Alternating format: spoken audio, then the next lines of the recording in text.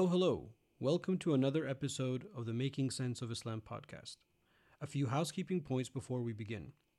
Every episode is accompanied by episode notes that highlight everything I've referenced. So people, verses, hadith, etc., they are all in the episode notes, which you can find at makingsenseofislam.com. Most of the episodes are short form, so the notes are few, but when you listen to longer form episodes, the notes are meant to be a resource and an aid. Number 2, I would really appreciate it if you could rate the podcast on whatever platform you use and leave a comment, hopefully positive. And number 3, every Friday I send out a short email called Coexist Ruminations that shares what I'm working on and reading in my 4 focus areas. If you'd like to receive these, please sign up by going to makingsenseofislam.com/Friday. That's it for now. Enjoy the show. My guest today is author Henna Khan. You can find her online at her website, hennakhan.com. That's HENAKHAN.com. There will be listed a lot of resources, definitely all of her books, and that's where you can link to her social accounts, Twitter, Instagram, and Facebook. Henna Khan is an award-winning Pakistani-American children's author. Her middle grade novel, Amina's Voice, was named a Best Book of 2017 by The Washington Post, Kirkus Reviews, NPR, and others. She's the author of the Zaid Salim Chasing the Dream series, Power Forward, On Point, and Bounce Back. Henna has also written several acclaimed picture books, including Golden Domes and Silver Lanterns, Night of the Moon, It's Ramadan, Curious George, Crescent Moons and Pointed Minarets, and Under My Hijab. Her newest book, More to the Story, is a middle grade novel inspired by Little Women. Henna began writing for children with Scholastic book clubs, publishing books for a number of popular series. She went on to write several choose-your-own format books, including Adventures to Mars and the Amazon. But as a young mother, Henna yearned to see books that represented kids like her own children and decided to write them herself. Today, Henna writes full-time, often highlighting aspects of her culture, faith, community, friendship, and family, and she draws heavily from her own experiences. She enjoys presenting to children, educators, community members, and others, and being a mom to 2 teenage boys. Whenever she gets a chance, she travels with her family, bakes, and reads books written by her favorite children's authors. On a personal note, and in full disclosure, Henna is a friend, a community member. I've gotten to know over the years. I've had the pleasure of helping to review some of her books before they go to press. So in full disclosure, I'm on Team Henna. I'm a big supporter. I am biased towards Henna. I believe strongly in her work. I'm very honored that she gave me so much time out of her busy schedule. I hope you enjoy this conversation as much as I do. There's definitely a lot for us to reflect on. And without further ado, Henna Khan.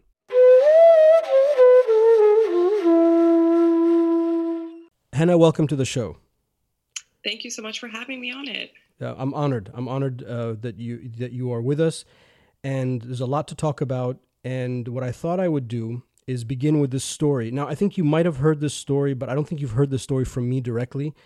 But the story is about a couple years ago, I was in Japan for business, and it was actually the first day I arrived. So by the nighttime, the people that I was with, they said, well, what would you like to do? I said, I have to go to a local bookstore.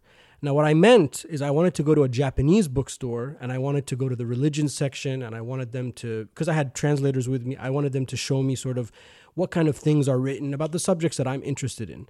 They thought I wanted to go to an English bookstore. So, yeah, I don't speak a word of Japanese. They took me to this very large bookstore. We get in, we take the elevator doors open, and I'm greeted by one of your books. And I was so happy. I said, oh my God, I know this author. And they thought, they just thought it was so odd. Why am I so excited about this children's book? I said, I know this author. This is the greatest book on earth. This changed my kid's life. And I was so happy that I saw it in Tokyo. I think I mentioned it to somebody on your team. And I don't know if you've heard that story before. I did. My editor told me, and it was, that was the best story ever. I was like, well, just Japan, yay. And then the fact that you saw it and that you were excited, all around. And the reason I begin with that story is that it just underscores, I think, the importance of the work that you're doing, the reach that you have with publishing, the importance of books. So I wanted to use that as sort of a segue and allow you just maybe to speak a little bit about broadly what it is that you are trying to accomplish with with the types of books that you're writing, what type of meta themes you're trying to get across that you hope your readers will understand. Yeah, well, thank you for that, and thank you for your excitement and your support. I write books for children, but I'm really writing books for everyone. I'm writing to represent people like myself and you and others who have not been seen in the literature for far too long, and realizing how important it is for children and all people to feel included and to be part of this body of literature that exists, and culture more broadly. I set out to try to change what I didn't see, and write the books that I didn't have as a child, so that our children may have them, and that other people hopefully can learn from them. People from outside of, these are books that feature Muslim characters, and introduce Muslim traditions and beliefs, and either in a more instructive way, like a simple picture book that's introducing a concept or concepts, or through a story that features Muslim characters just living their daily lives.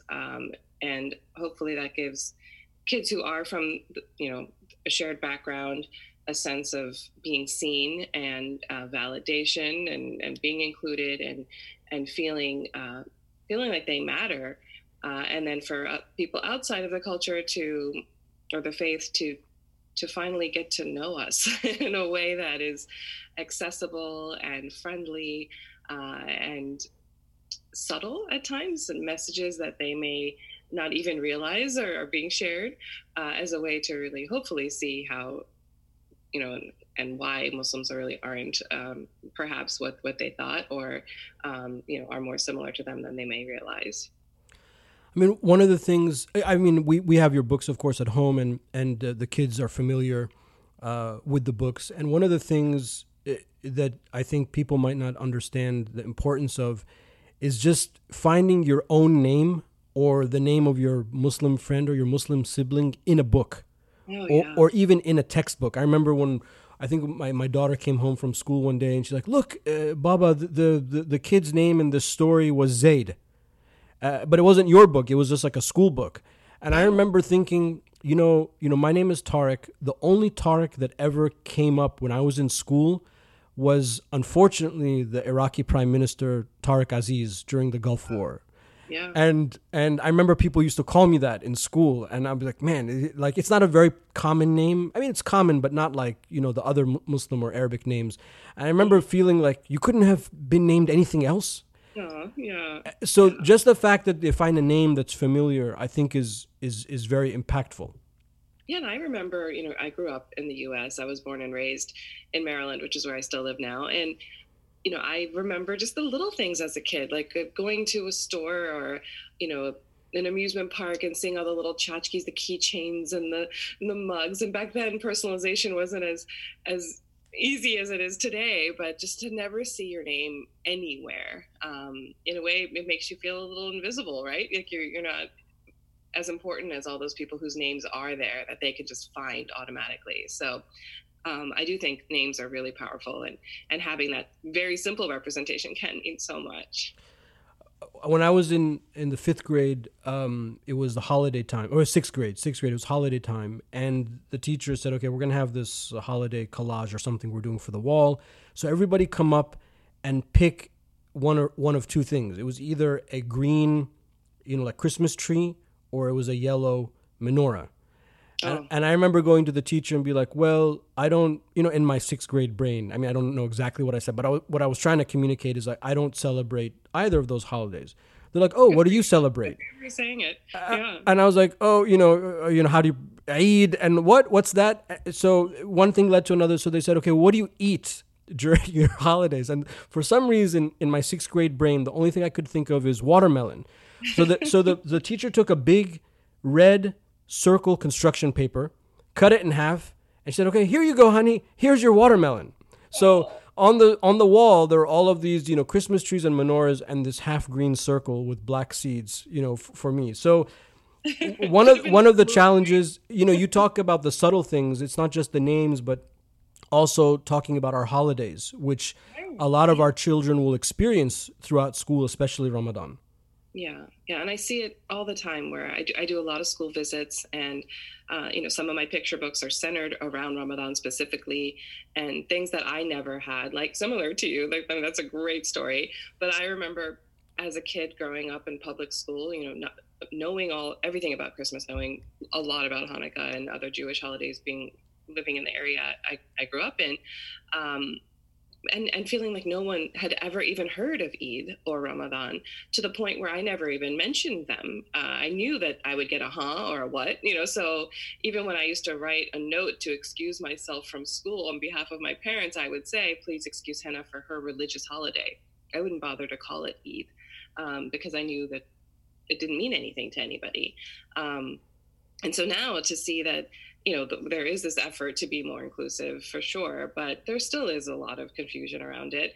And a lot of people don't quite understand it, educators and kids alike. And so just to even be able to visit a school and to see kids, when I mention these things, kids in the audience just light up, either when they hear their name or they hear me talk about things that they participate in and are connected to, and for them to share and to feel emboldened to share. And, even though it's supposed to be question time, they oftentimes just raise their hands to, make a comment or to share with me that I'm a Muslim too, or I celebrate that too, like all ages from, the very little preschoolers through, middle school. And it's so beautiful to see them want to share that and to know that maybe they haven't always felt comfortable to do so before. And even to have educators tell me or remark how surprised they were to realize, either in preparation for my visit or while I was there, to see how many Muslim kids they didn't know existed come up and volunteer this information because they finally felt confident enough to do so. So even these little things that we don't necessarily realize matters so much, really can make a difference in a kid's life.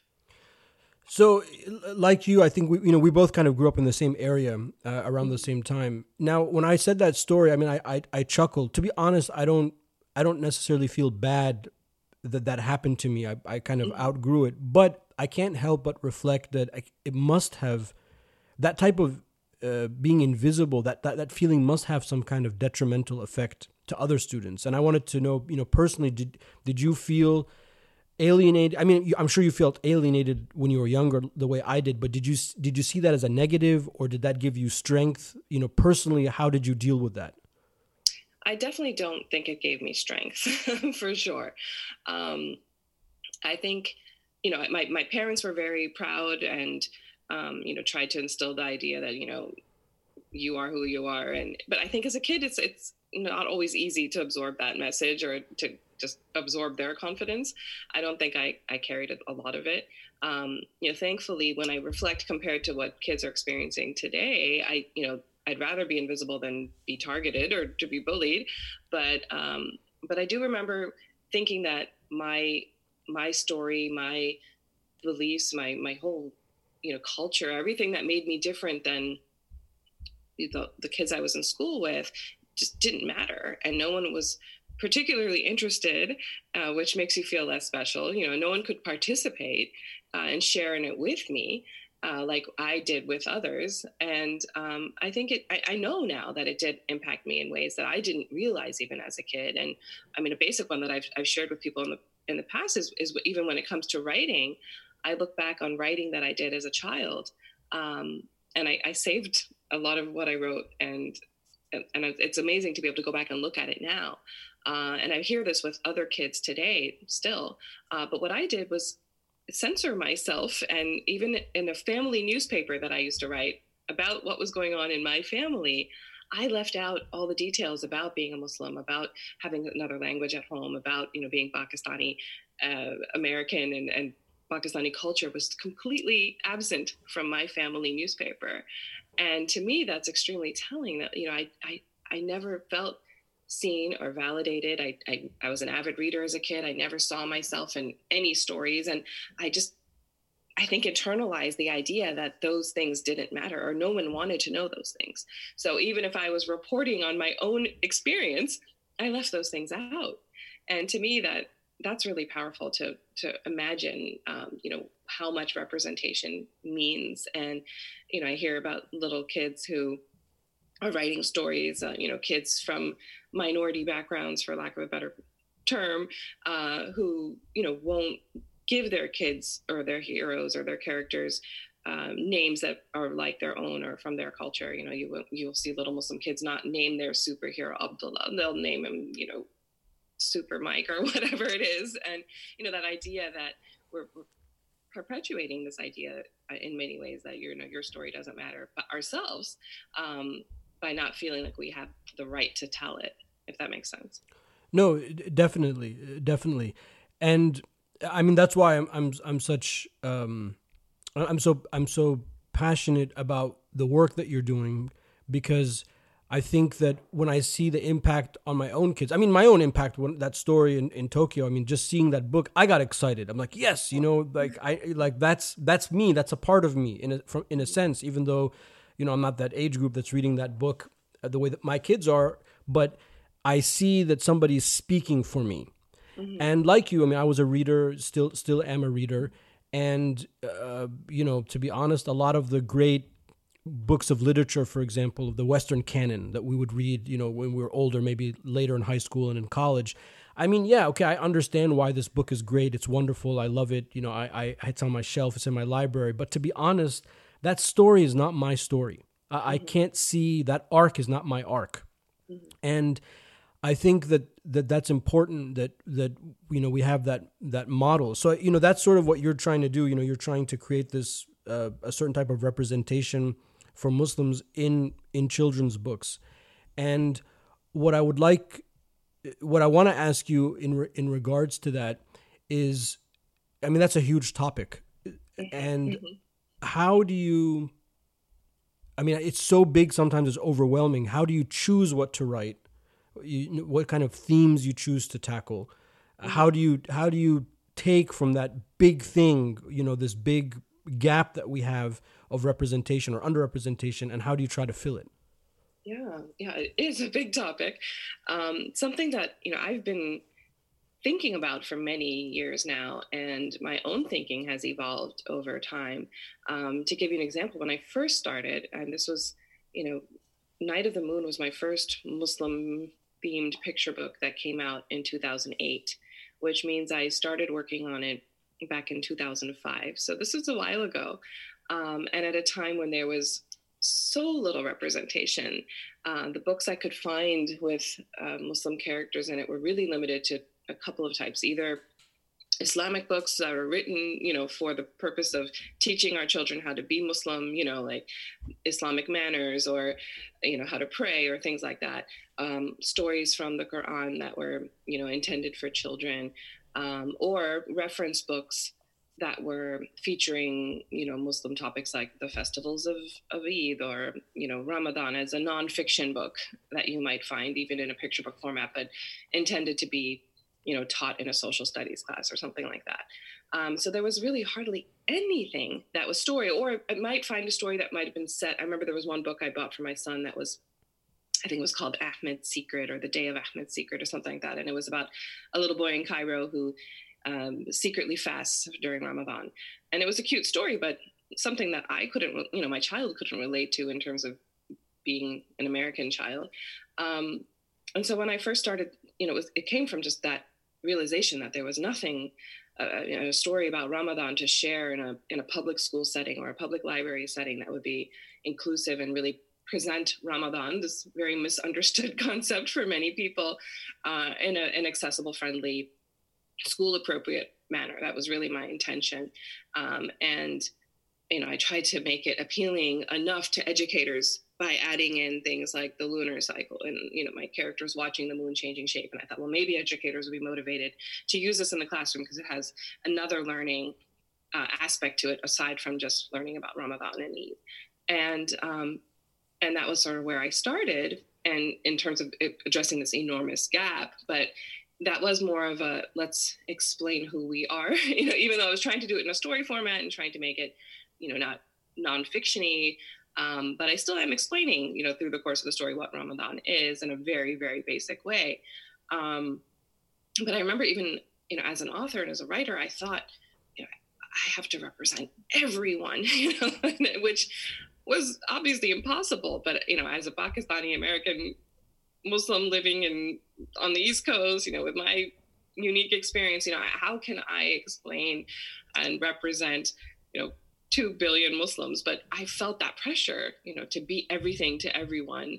And I worried even about that book. I thought, okay, well, this is a Pakistani, tradition. I called it Night of the Moon because of the Pakistani Chand Raat, the night before the last night of Ramadan, the beginning of Eid, when we celebrate, is a Pakistani tradition. I said, well, what if that offends some Muslims who don't practice this tradition? And, what if they, and I just beat myself up about these things.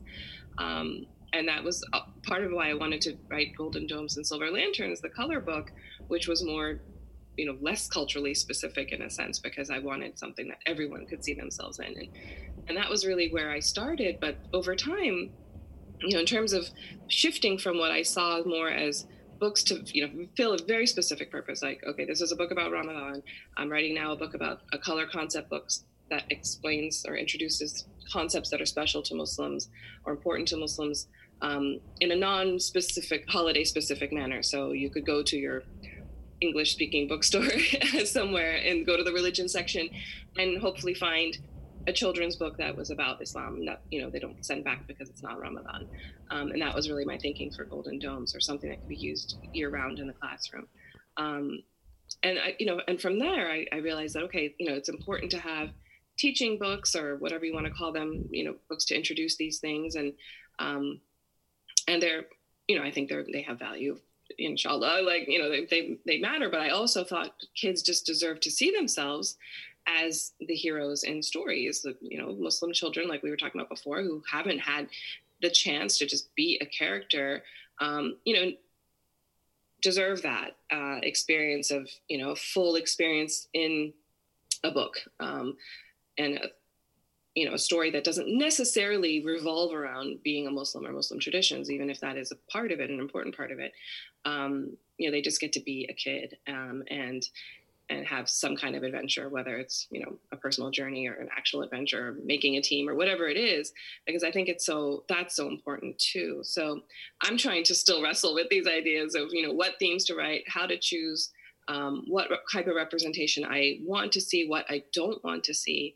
And especially as we see even the conversation around representation, diverse books in general evolve, as a whole. We see a lot of conversation really in the last 5 years around this among librarians and educators and in the publishing industry. How do we represent the underrepresented? How do we fill this enormous gap that has existed for far too long? And there is this new rush to create new content. And so I think a lot about what even is being created now, and, trying to balance out the types of stories that I think kids need. So I guess it's a long answer to your question, but really I try to think about what I think kids need, and to try to stay true to my reader, and care about kids and what they're feeling, and hopefully, helping them out in some way by giving them a story they'll enjoy or find helpful in their life. Well, on the sort of trying to represent everyone challenge, have you gotten any pushback from anyone within, our community? Be like, oh, sister, that's, I want to point out this, egregious mistake that you made in your book, and this is actually not true. I mean, have you ever had to deal with that? Yeah, very rarely, but it has happened. It's been a number of years now, so I can point to a handful of times perhaps, and sometimes I just get overall comments about from people who are very skewed one way or another. Even people who maybe have left Islam, who are very angry that I'm writing these books, or just people with personal reasons, I guess. So more so than specifics. But every now and then it would happen, and everyone's entitled to their opinion. But alhamdulillah, most people have been just positive about the idea of these books. Like a funny one, I remember, like with the Curious George Ramadan, I was really worried when I wrote this book that how might people react. And in fact, when the book, people wonder like how did you write a Ramadan? How did you write a Curious George book? And can anyone do that? And it was actually the publishers who create new Curious George Books, who approached me, and the Ramadan book was going to be part of a series that included Curious George celebrating Christmas and Hanukkah and St. Patrick's Day and Halloween and all sorts of holidays. And they thought, well, maybe it's time for him to celebrate Ramadan. What do you think? Would you like to write it? And, my first instinct was, yes, of course, that's great. But then I was like, well, how does this work? And is George a Muslim? Is the man with the yellow? Like what? Like, and so the editor said, well, how about they're celebrating Ramadan with their Muslim friends? And I was like, okay, that works. But then I thought, okay, well, does George fast? Should I make him fast? Should I make him, like he goes to the masjid? Like I had to think these things through. Like what? He's a monkey. About this. It's like, surprise, kids, George has been Muslim this whole time. Yeah. Exactly. And then I was like, oh, great. How are people going to react to that? Like the non-Muslims are going to be like, what? You can't have him, or, whatever. So I think it was a good decision on their part, and, it worked out well, I think, but it was something where, I did have one person, question the monkeyness of him being in the book, and which I was like, well, it's a children's book, like if you can't suspend disbelief, like I can't worry about that. But I even had people say, I wish you had. It's a board book with I don't know how many words, maybe 500 to 1,000 words at most, and I had someone say, I wish you had explained more about the significance of Ramadan and why we fast and all this stuff. And I was like, it's a there's 7 pages and it's written in rhyme and it's got a monkey, and it's hard to please everyone.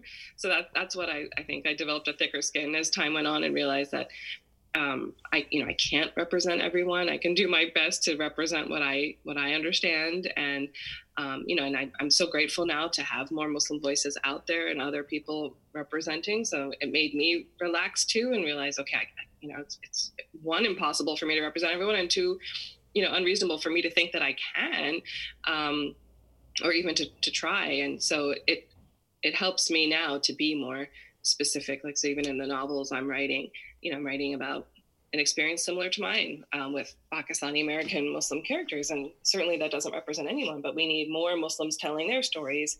And, even to demonstrate the vast diversity that exists within our community, in every single way possible.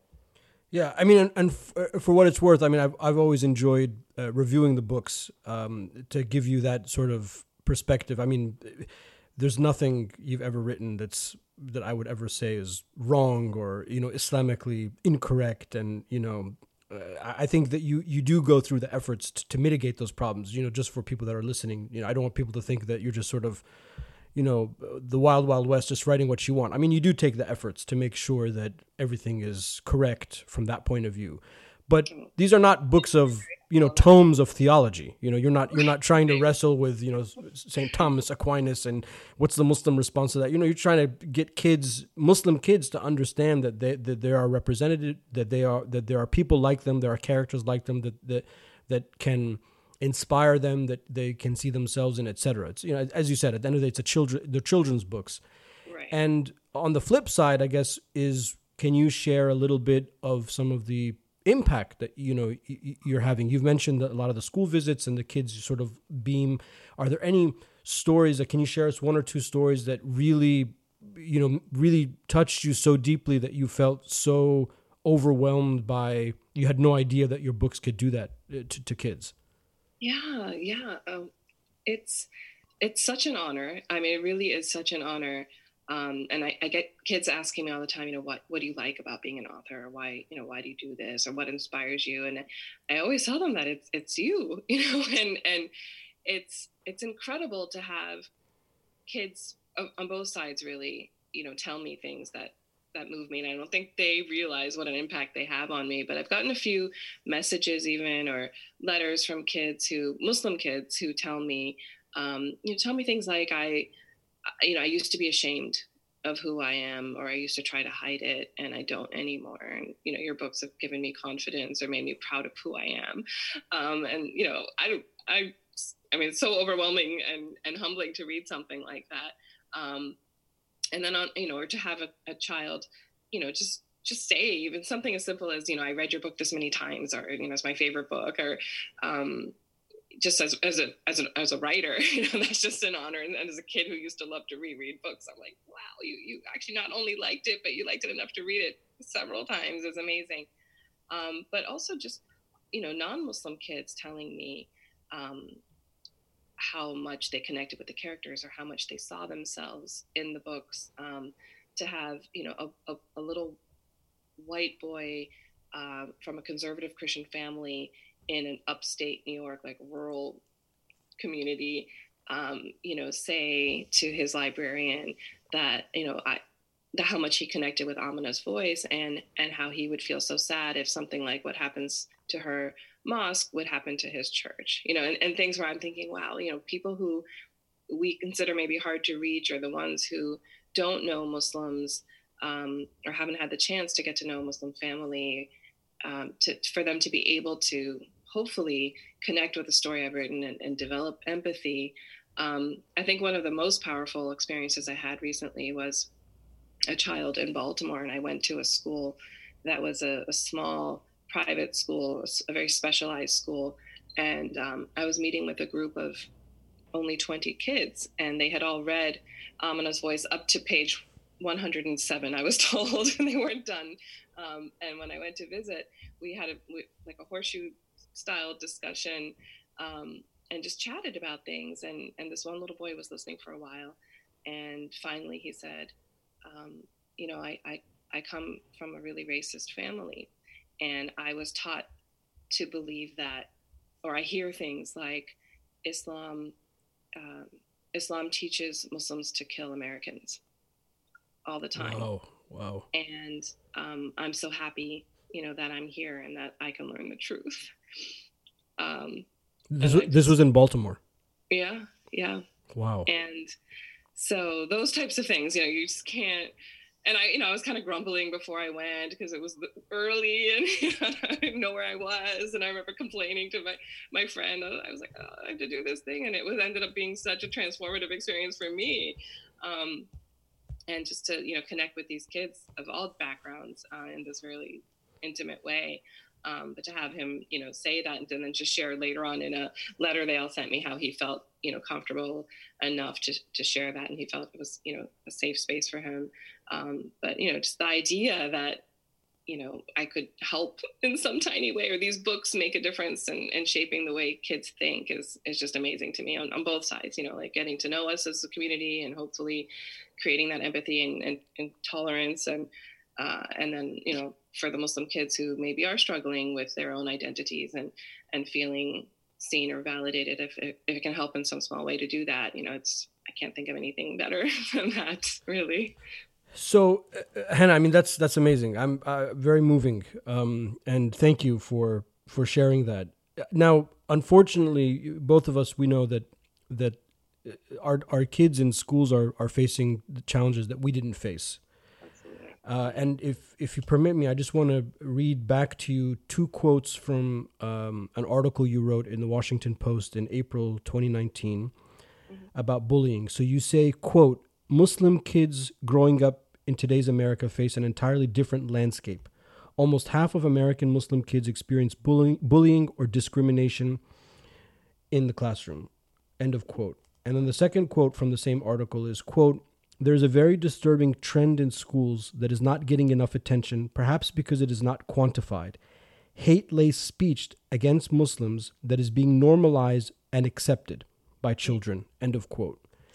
Yeah. So, I mean, even though we're making these great strides and now we have the ability to publish for Muslim representation in children's books and all the work you're doing and across other sectors, when I read stuff like that, and of course I talk to my own children that are coming home on a daily, weekly basis with stories, it's troubling. And I'd like to shift just a little bit in gears and just see if you can address this issue of bullying, help our listeners understand the how prolific it is, how dangerous it is, and unfortunately some of the trauma that ensues with the children.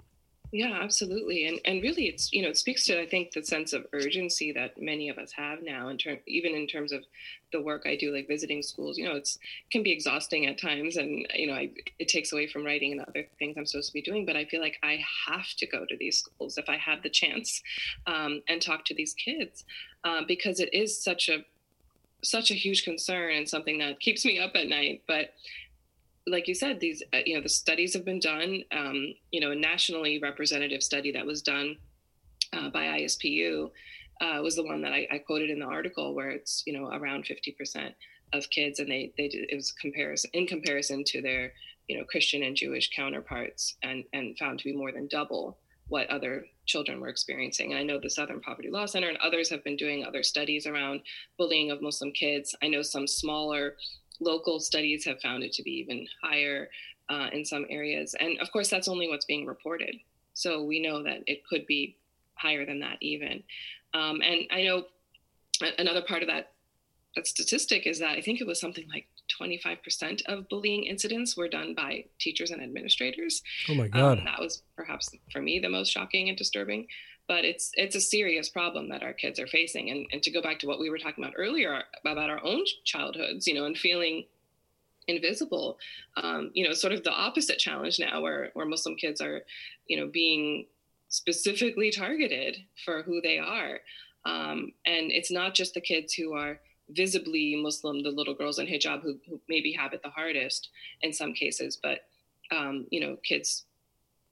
all kids, I hear it from many different types. Even just recently, a little second grader, a little African-American girl with glasses and braids, like the cutest thing ever. And, she told me that she was being bullied at school for being a Muslim. So it's very widespread. But on top of that, we're seeing, what I mentioned is the, I wouldn't even call them microaggressions, because it's hate speech. Our kids being told, as jokes sometimes, just comments that are being made among friends at times. Like my own son experienced this, being called a terrorist, or being asked, are you going to blow that up? Or, kids who I met with in a classroom setting were telling me, Muslim kids were telling me they hear things like ISIS and Allahu Akbar, boom, all the time. And it's just heartbreaking that these kids have to absorb these messages and these attitudes towards them, and in some cases be asked to laugh it off because it's a joke, and not know how to confront that. Because it's one thing if you're being outright bullied, if you're being physically harmed, if you're being threatened, but it's another thing to have to hear these things and to know it comes from a place of ignorance and bigotry and and hate, but not know how to respond to it. And that's where I've been talking to educators and parents as much as possible. But I've been grappling with this, and what do we do as a community, and how do we, as a larger community, not just the Muslim community, but as Americans, how do we confront this? And I've seen other campaigns that have been successful in terms of rooting out certain words, that kids now understand very clearly, better than adults sometimes, that, we don't say that. And that's not okay. And I don't know why the same level of emphasis, well, I think we have ideas why, but, unfortunately, these types of terms are not getting the same level of attention as I think they should and have to, before it just becomes, and it already is becoming very common and harmful to our kids. Yeah, I mean, I love the way you phrased it, normalizing hate-laced speech. And we've all experienced, I mean, I experienced it in my adult life as well. I mean, I was in a business meeting once and overseas, and there was like some kind of projects one of us had to take over. And one of the directors looked at me, he's like, well, obviously you can't do that because you're Muslim. You can't run that because you're Muslim. And everyone just, it was like normal what he said. And I was like, what, how could you say that and not feel that's, I'm embarrassed that you said that. Right. But right. For you, right? Yeah, I'm embarrassed for you. Like, I mean, I can take the heat. I guess maybe I'm just, maybe a bully at heart. So I was looking for a way to bullying back, which I know is bad. But I mean, anyway, we are who we are. But it's normalized is the thing, is the danger, is that we're, like you said, the kids are supposed to laugh it off because it was a joke. Mm-hmm. And I'm supposed to accept that he said that just because whatever. Mm-hmm. And that's really where the danger is. And we know from other minority communities throughout history, even in recent history, I mean, as in like 100 years ago, this can have devastating effects over time. When generations of the population are raised this way, like that kid in Baltimore said, I come from a house where this is just normal to speak like this. Mm-hmm. It's really damaging. I remember we have a community member who you might know, but you know, to keep confidences, I won't mention their names, but they had a traumatic, their child had a traumatic bullying incident that resulted in some serious physical damage, neurological damage. Oh my goodness. Yeah, and this is in our county, in our state, and I'm like, what? Are you kidding me? That's criminal. That's like a criminal act, you know, for somebody to do that. And I think that maybe people listening don't understand the extent of how serious that can be. It can be so much of a problem. We know that unfortunately kids commit suicide because of bullying. And if that type of pressure leads to that outcome, then you can imagine, you know, what the quality of their education is. You know, they're not going to be focusing on education at all. They're just every day is like survival. Absolutely. Yeah. Yeah. And then, I mean, of course, that's one end of it, you know, the most horrific scenario, which unfortunately we see, you know, like there was that widely, well, I don't know how widely, but I remember reading about the little girl in Massachusetts who got a death threat in her cubby at age 10, you know, a little Muslim girl.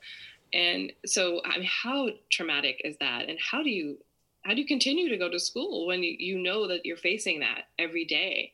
And then on the other hand, you know, the kids who want, you know, to feel accepted and almost do maybe, you know, the ones who, but then have to overhear these things. And I even confronted my own kids when I talked to this group of children who told me how prevalent it was for them to hear these types of comments. This was a few years ago, and I mentioned it in that same article. And my kids, you know, sort of like brush, because I had always asked them, you know, is anyone saying anything to you? Does anyone, you know, say anti-Muslim things? Or are they making fun of your name? I would check in with them from time to time, and they'd always say, no, we're fine. And when I heard this about this other group of children, I thought, they're in the same county. How can they have such a different experience? And when I came back and asked my children, they said, oh yeah, we hear that all the time. And when I asked why they didn't tell me, it was because they knew what I was asking, you know, that I was asking specifically, are you being bullied? Are you being harassed, you know, threatened or anything like that? And they just, you know, heard these things. And no, they're not saying it to us, you know, but they're hearing these things. And even that, like you said, what does that do to you over time, to know that, you know, you're being perceived as this enemy or this, you know, other that's, you know, thought of in such a terrible way. And you know, that can just be so damaging as well, you know, of course. And that's the one I think that is just so common, that, you know, if the bullying stats we know are so alarmingly high, and then this, like I said, isn't being measured, but it's just sort of becoming the new normal, that, you know, my son told me his friends, his diverse group of friends, you know, were making these types of jokes. And he finally confessed to me last year that he didn't know what to do about it as an 8th grader. So, you know, it's not just even the little ones who are facing this. So other than the fact that you're involved in this space, and I'm grateful for your involvement, the one of the reasons I bring it up in our conversation now is I think as parents, we also have a role to play in helping, what's a polite way of saying it, of basically not embarrassing our kids or imposing on them cultural norms that are not really like religious or Islamic norms, but are cultural, to the point where we make them stand out more than they already are. Mm-hmm. And I mean, it's funny. You speak a little bit about in one of your interviews about food, mm-hmm. and I immediately it just brought back all of these memories of not wanting my clothes to smell. Oh, yeah. Yeah, you know, and I mean, we laugh, but people do not understand the deep fear that till today I have of like, no, open all the windows, you know, all the fans. Yeah. Light some candles, you know, shut your closet door, run out of the house. Yeah, all of it. So, I mean, it's, you know, food is food and smell. And unfortunately, a lot of the American cuisine is not very, you know, we're not American is not known for its cuisine. Let's just say that. So Yes. I can understand that, but there are other like little things I think that we can do to help. I was in the UK recently, and I was told by some of the people that I was meeting that in some parts in England, it's very common that on Free Dress Day, children from the subcontinent will go to school in shalwar kameez. Like that was their free dress. Which, as an American, I thought was very strange. I was like, "But you're in England. Why would you dress like that?" So maybe there's so many of them there that that's like normal. Right. But there are people in this country, Muslim families in this country, that would do that kind of thing, I think, to their children. Right. And right. we have, we don't have to eat biryani as a Muslim. That's like a cultural thing. Right. Totally. Totally. You don't have to, dress a certain way. Because that certain dress is culturally informed, and we have rules of how we're supposed to carry ourselves, but they're pretty broad. Right, so in my case, I will try to avoid a school meeting on a Friday. So if I'm coming from the mosque and I'm giving the sermon, and I know I'm not going to have time to go home and change, I can't imagine the look on my kids' face if like I walked into school like that, wearing my regalia. So there are things. And I guess as parents, we're always going to embarrass our children. I mean, that's just sort of the nature of life. But what I'm talking about is I guess there are things that we can do to help not make them stand out. Right. And I think that some of your writing addresses that. Would you agree? Yeah, and some of it's just fun, to include those little details, or cathartic in my case, like the food smells on the clothes.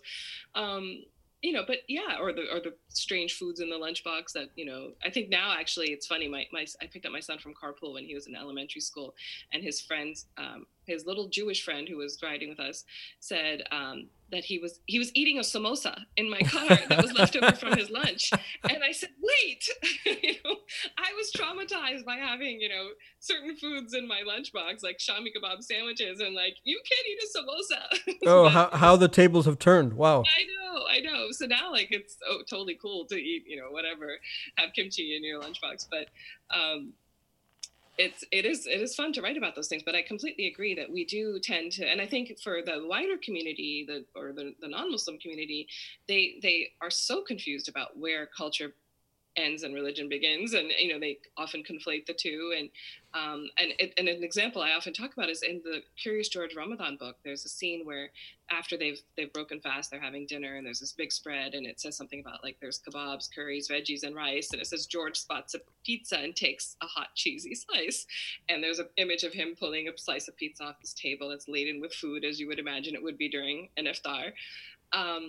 And I had several reporters who interviewed me about the book, who had gotten a copy of it and read it ahead of time, asked me about why I chose to include pizza. And they were really curious to know this. Like, why did you? And it was such a telling question. And you're like, haven't you ever been to a Muslim American iftar? There's always pizza. I was like, when is there not pizza? But just the idea that they expected the kebab and the curry, and they probably were surprised that I didn't include hummus, but why did I include pizza? And I feel like that's where oftentimes there's this idea, this notion that Muslims have special foods, or we wear special clothes. And yes, we can, of course, but the idea that there's just one, or a few makes no sense. And I think it reinforces ideas that they have that are completely incorrect about who we are as a people. And I agree that as parents, sometimes we want our kids to be proud. I think we see it maybe more with children of immigrants, who are sort of like, wear your culture, and wear it proudly, and like literally, and figuratively too. But sometimes kids, don't want to be the representatives, and they don't want, or of anything, the faith or the culture. And some kids embrace it and are really excited to do it. I think it depends on the child. But I do think we can spare them some pain, I think, if we don't force it, if they're not interested in being, in standing out, or having to represent, or having to explain. And there might come a time where they want to. And I know as a kid, I went through phases where I felt more comfortable or less comfortable with, and as a young adult, with various aspects of my culture. So I think, we need to give them that space. And if they're already feeling different enough, maybe we shouldn't force it or shove it, Yeah, down, absolutely. even more. Hannah, I wanna shift gears a little bit and ask you a little bit, sort of dig down a little bit more in the publishing, the mechanics of the trade. Sure. Because you mentioned a little while ago about you don't really get a lot of pushback, but sometimes you get pushback, and I think when people comment like that, they don't realize what it actually means to publish a book and how many people are involved. So could you just share with us a little bit about that? Who are you publishing with? How does that happen? Typically how many people have to, quote unquote, touch that manuscript from the time you write it till the time it hits the bookshelf, just so more people have an understanding of what that process is like. Yeah. So I am traditionally published, which means that I have, various publishing companies, produce my work for me. And of course, now there's more options out there than there were, 20 years ago. A lot of authors are choosing to self-publish books, which I can't speak to because that's just not my experience. But in my case, I write, I come up with an idea. I think about a book that I'd like to write. I go through the process of writing it and sharing it with a writing group, which I have of three published authors, actually all non-Muslim, but who I respect as writers and as critique partners. They share their feedback with me. I often have other readers like yourself and, family members or whoever I think could give me important input into the manuscript while it's, still being developed. And then in terms of the editorial process, well, there's two things, the editorial process and the publishing process. So I guess I'll speak to the editorial process since I already started. But from then, when it's completed, it would go to my editor, who would give me some feedback and back and forth. And then it would go to a copy editor and so on. But before any of that happens, I would have to sell the manuscript. And even, as a published author, we still get rejection and we still go through the same thing each time. It's just, a bit easier once you've done it a few times. But in my case, I have an agent who represents me, which is not always necessary. But if you want to work with one of what we call like the big five or like the larger publishing companies, they usually don't accept unagented work. So an agent would have to submit on your behalf. Some of the smaller publishing companies, independent publishers, will look at work that you just submit to them, but it is harder to get it seen or taken seriously sometimes if you don't have an agent attached to it.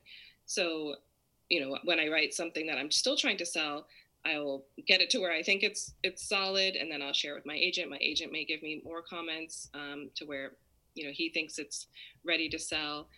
It'll go out on submission and potentially be rejected or not. Many times there's several rejections and maybe an acceptance. And then, I start the editorial process. So and then even when a publisher is considering accepting a manuscript, the editor may be interested, but then the editor has to take it to their editorial team. So a whole room full of people are sitting there deciding whether or not they want this book. And then if it passes the editorial review and they decide to make you an offer, then it goes to the business people and they decide whether they can afford to publish it and so on. When it comes to the marketing and the artwork, I do picture books. That's very much a collaboration. People ask me all the time, how do you find your illustrators or how do you pick your illustrators? If I'm writing a picture book, do I need my book illustrated ahead of time? If you're getting your book traditionally published, your publishing company handles the art. And I've been very lucky in being able to comment on the artist or in some cases introduce an artist to my publisher. But that is not the norm at all. Usually they retain full artistic control, and to the point where most authors don't even comment on page spreads or see the art until it's final. Oh, wow. Which is so hard to imagine. But because I've been writing books, by mainstream publishing companies that deal with Islam, they wanted to make sure it was accurate. So I've been able to weigh in for all of my picture books. But, so publishing, the design team is in charge of all of that. And then marketing and publishing, and everybody comes together to decide on the cover. That's like where the entire company is involved, including the sales reps and everyone who's going to go out and try to represent this book. So a lot of hands on a book before. So I was just going to say, a lot of hands. Could you give us like a number, how, just roughly, very ballpark, how many people other than yourself do you think have to comment and make these decisions before the book is actually published? If it's a picture book, it's more than a novel, because a novel, the art might be limited to just a cover. But if it, and then there's, not as much of a, process in terms of getting the art done. But I would say, anywhere from, I don't know, 20 to 40 people. Oh my God. Wow. Yeah. That's a lot. So, yeah. Far more than we might think, for sure. And has anyone ever like come back for like a major change, like a seismic shift that you've had to, go back and almost redo? Not usually, thankfully. Nothing where it's like been mostly done and then we decide, to completely change everything. There's been smaller changes with regards to art or, a cover or things like that. But I've never had to completely change anything. In the process of getting published, initially, I've had to work on many different revisions. Or with Amina's Voice, for example, I had to figure out what was not working about the story, and I rewrote it, entirely in a different point of view, in the attempt to get it sold, which eventually worked. But after it's been accepted, thankfully, I haven't had anything where it's like, can you write the whole second half of the book over again or anything? Okay, like that? Good, because I have this really bad memory of handing in one of my chapters of my thesis, and I worked on it for maybe 4 months. And then I get to my advisor, and my advisor's like, "Thank you so much. I really enjoyed reading this, but you need to redo the whole chapter." Oh, no. And I think it was the only time in my life that my heart was broken. I was like, that was like the ultimate rejection. Oh, that's so painful. Yeah, no. Well, luckily I write fiction, so there's a little more leeway, I think, when it comes to what I'm writing. So thankfully that hasn't happened. So Henna, you were publishing with Chronicle, correct? Yes. So I actually started publishing with, my very first foray into children's publishing was with Scholastic, and it was with their book clubs. And I was writing for a different series they had, and that's how I started writing for children and realized I wanted to continue. And then Chronicle, which is a medium-sized publisher based in San Francisco, was the one who's published my picture books, The Night of the Moon and Golden Domes and Silver Lanterns, and now Crescent Moons and Pointed Minarets. And I have a new book coming out with them called Like the Moon Loves the Sky, which you have seen already. I have. That will be coming out in March, inshallah. And then my novels, I've also done my Under My Hijab picture book came out with Lee and Low, which is a actually even smaller publisher that focuses on multicultural books, and it has for a while. It's one of the original multicultural publishers. And then my novels have all been published by Simon & Schuster, one of the big five, like I mentioned, a larger publishing house. And they have a division, what we call an imprint in the publishing industry, called Salam Reads, which was founded by my editor, Zareen Jaffrey, which is focused on, books by Muslims of all backgrounds, about Muslims. And that's been a lovely home to have my novels exist in. And it's just a little subdivision. And that's the way big publishers are divided up into smaller groups that maybe focus on certain types of books. And those are what we call imprints. Now, you've mentioned, I think in one of your interviews, that Beverly Cleary was an influence. Do you have other influences sort of on your style of writing, themes, sort of what informs, your art? Yeah. Beverly Cleary was a huge influence because I really loved the idea of creating the mood that I had when I was reading her books as a kid, and just really wanting to immerse myself in this community, this neighborhood, this gang of kids, this family, and there being just little life experiences that were so relatable. Even, somebody who never saw herself in books, I didn't pause to think, well, Ramona's not like me. I mean, I think I knew it deep inside that her family was different from mine. They were a white American family. But there was still enough about her that I found intriguing.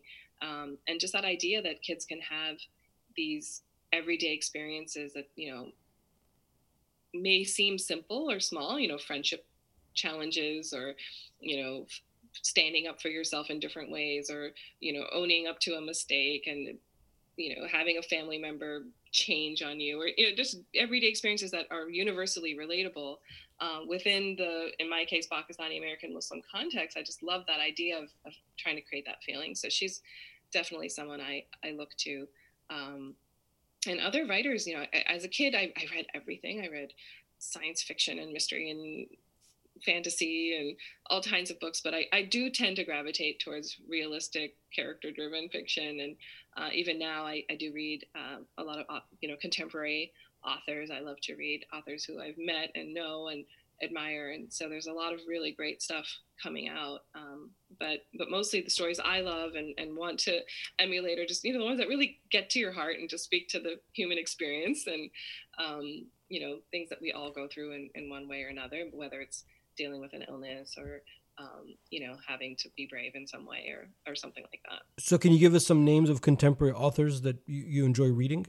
Yeah, so I read a lot of middle grade fiction, which is what we call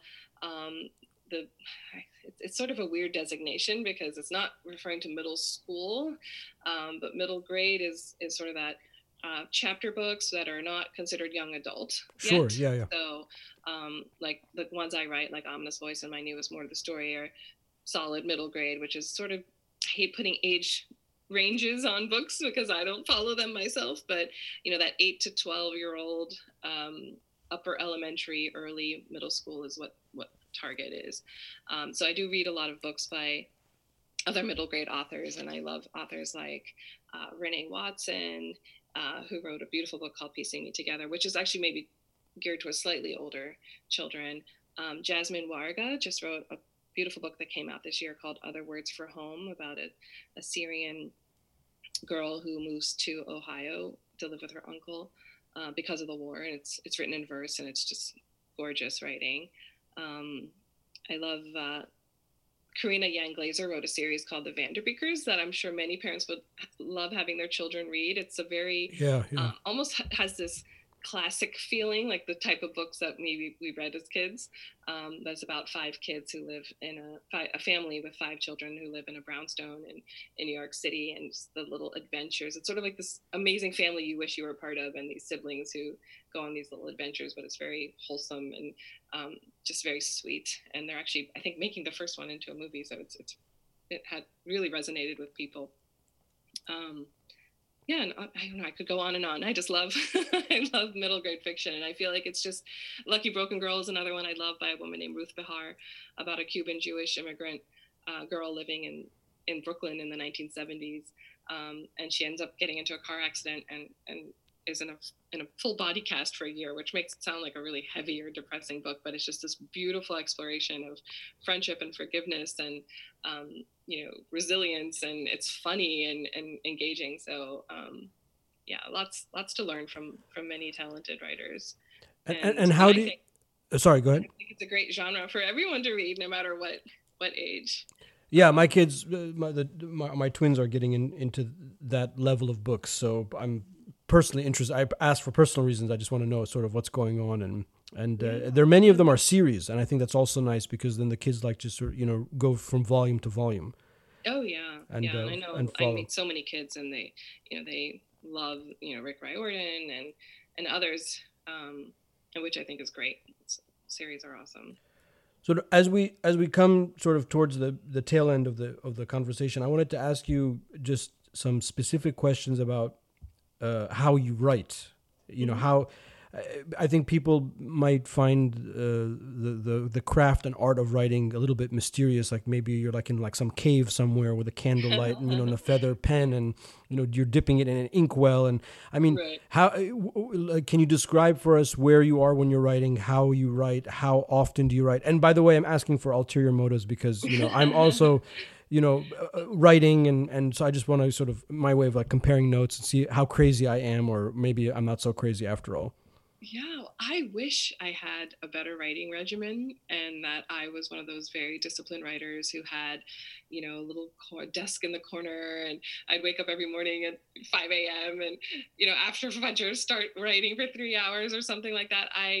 I'm not that person. Okay. And I don't have that kind of discipline when it comes to writing. And I end up writing in spurts. At various times of the day. I have a laptop that travels around my house. I'm often sitting at either my kitchen table or my dining table, depending if my kids are home and watching something on TV in my kitchen, and I can see it. And I do a lot of other things. I get easily distracted. So, there's days where I don't write. There's actually weeks where I don't write, especially if I'm traveling or doing a lot of school visits. On those days, I'm just fried by the end of them. So I cannot imagine being creative at the end of the day. I spend a lot of time thinking about my books. And I like to think of that as part of the creative process. I think it is important, and try to work things out in my head before I sit down to write. I remember somebody telling me that 3 hours of writing is considered a full day if you can get to 3 hours, which made me feel much better about myself. Because when I tell kids that, they always ask me, how long does it take you to write a book? And if I say, for a novel, it may take me, 5 or 6 months. So I see their eyes bug out. And then I have to quickly qualify that, well, I'm not writing every day for 8 hours a day. I'm writing, some days I'm not writing at all. And some days I may be writing more. Yeah, I don't think people realize that writing for 3 hours straight is like a marathon. Right.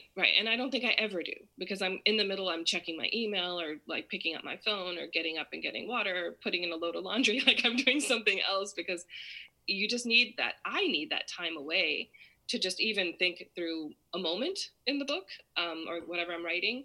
And then come back to it, and sometimes I need hours away from it before I can continue. So for me, I am an outliner when it comes to longer fiction. I like to know where my story's heading before I start. I know some people can just jump in and start writing, and I need to have the story plotted out. And then as I'm writing, it changes, and I may realize things about my characters or find that the story is heading in a slightly different way, and I tweak it, or I add a chapter, or I move things around a little bit. But generally I stay somewhat close to my original outline, unless I realize something's not working at all and have to change it. I do think I'm more of a natural editor than I am a writer.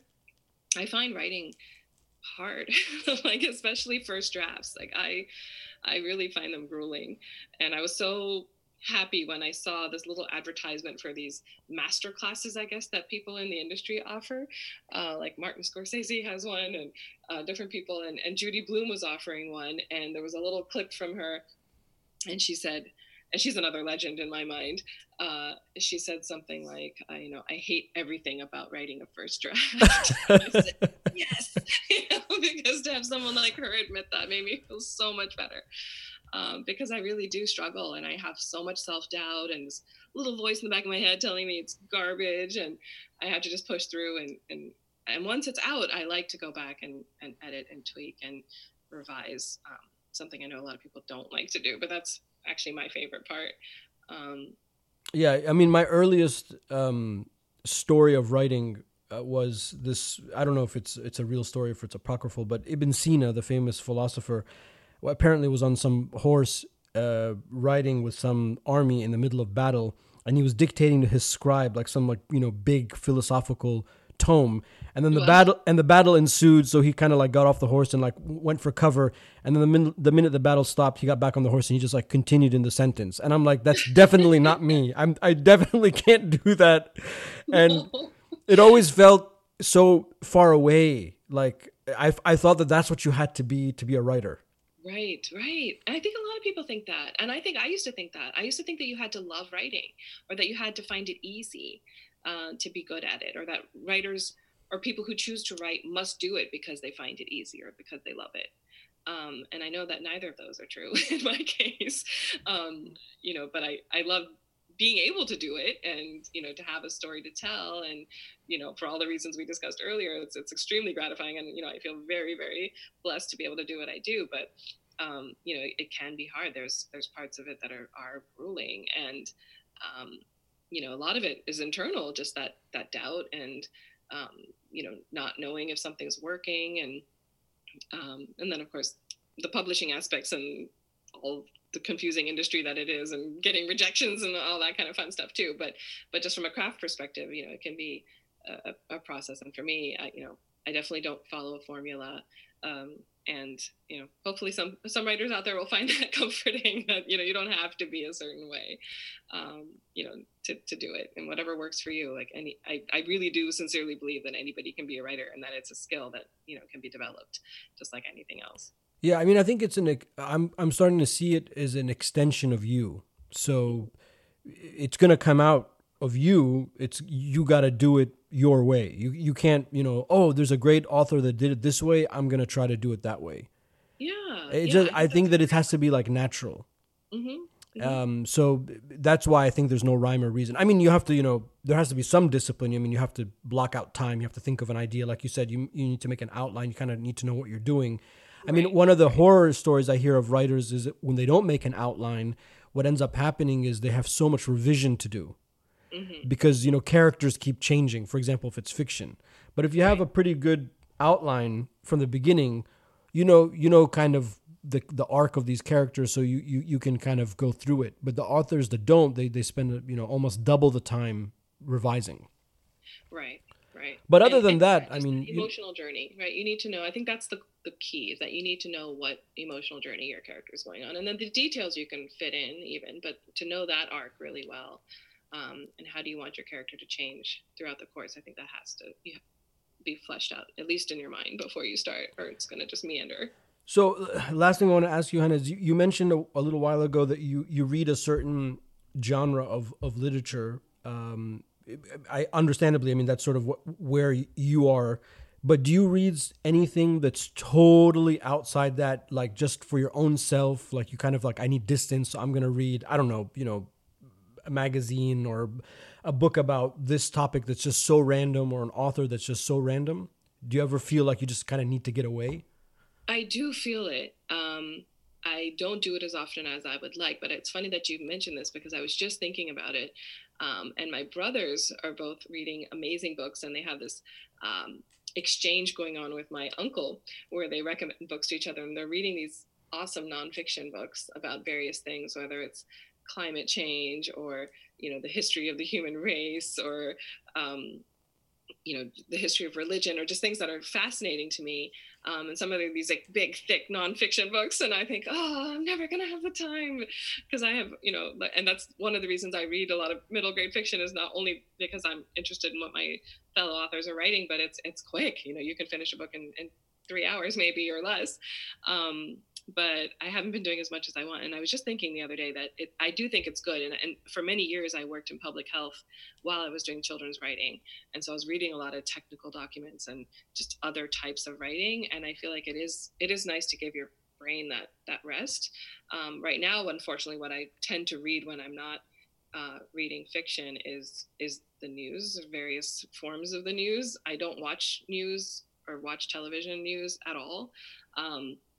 So, when I have the time, I'm reading articles and trying to keep up with what's happening in the world, and that can be extraordinarily painful. Yeah. So that's like a full contact sport. Yeah, that's intense. Yeah, exactly. So I think I do need some other literature that is just different.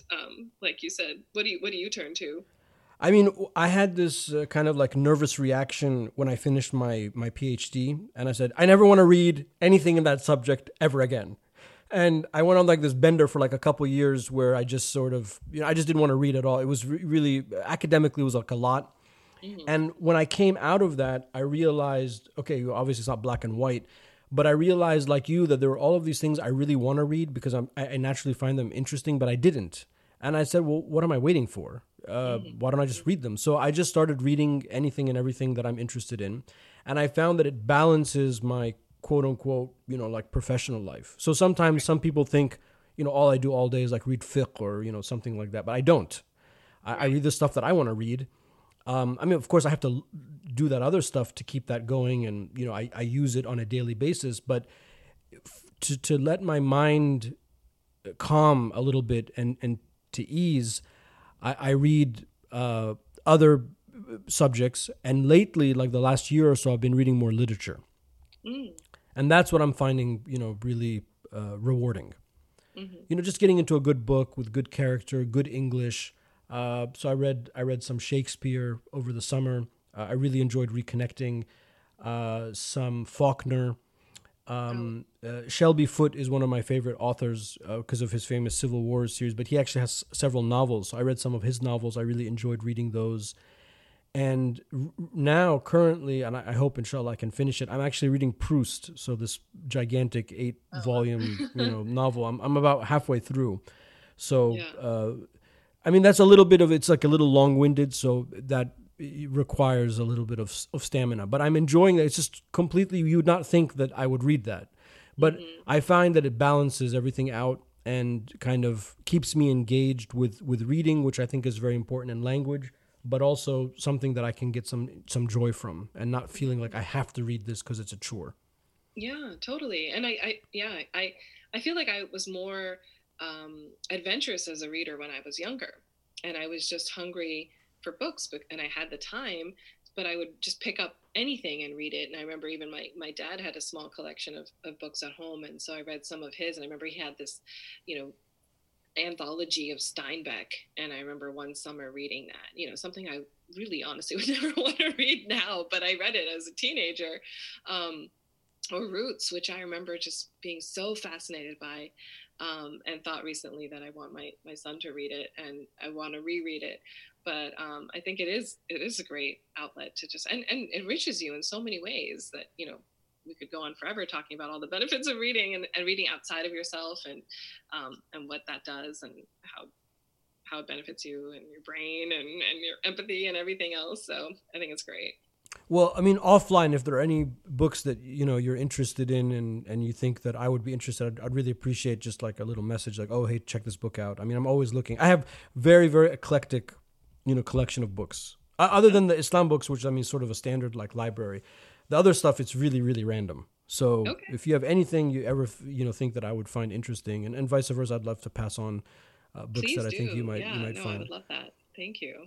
Well, Hannah, thank you so much for making the time. I really enjoyed the converation. I did too. I hope it was what you were looking for. It far exceeded my expectations. I mean, I think you're doing not only important work, but I think the key for me is that you're helping to inspire a new generation. And for anybody that's a parent or anybody that's in the community or anybody that's a teacher, I mean, that's what we long for. We long for a way to inspire. And I think you're doing, a great job, mashallah, helping our children in many ways that people like me can't, that you're touching them in a way that we can't. And I'm so grateful that you're doing that. And I'm, always hopeful and optimistic to see what's coming out next. I know that you're working on some new stuff, and I can't wait to see it, inshallah.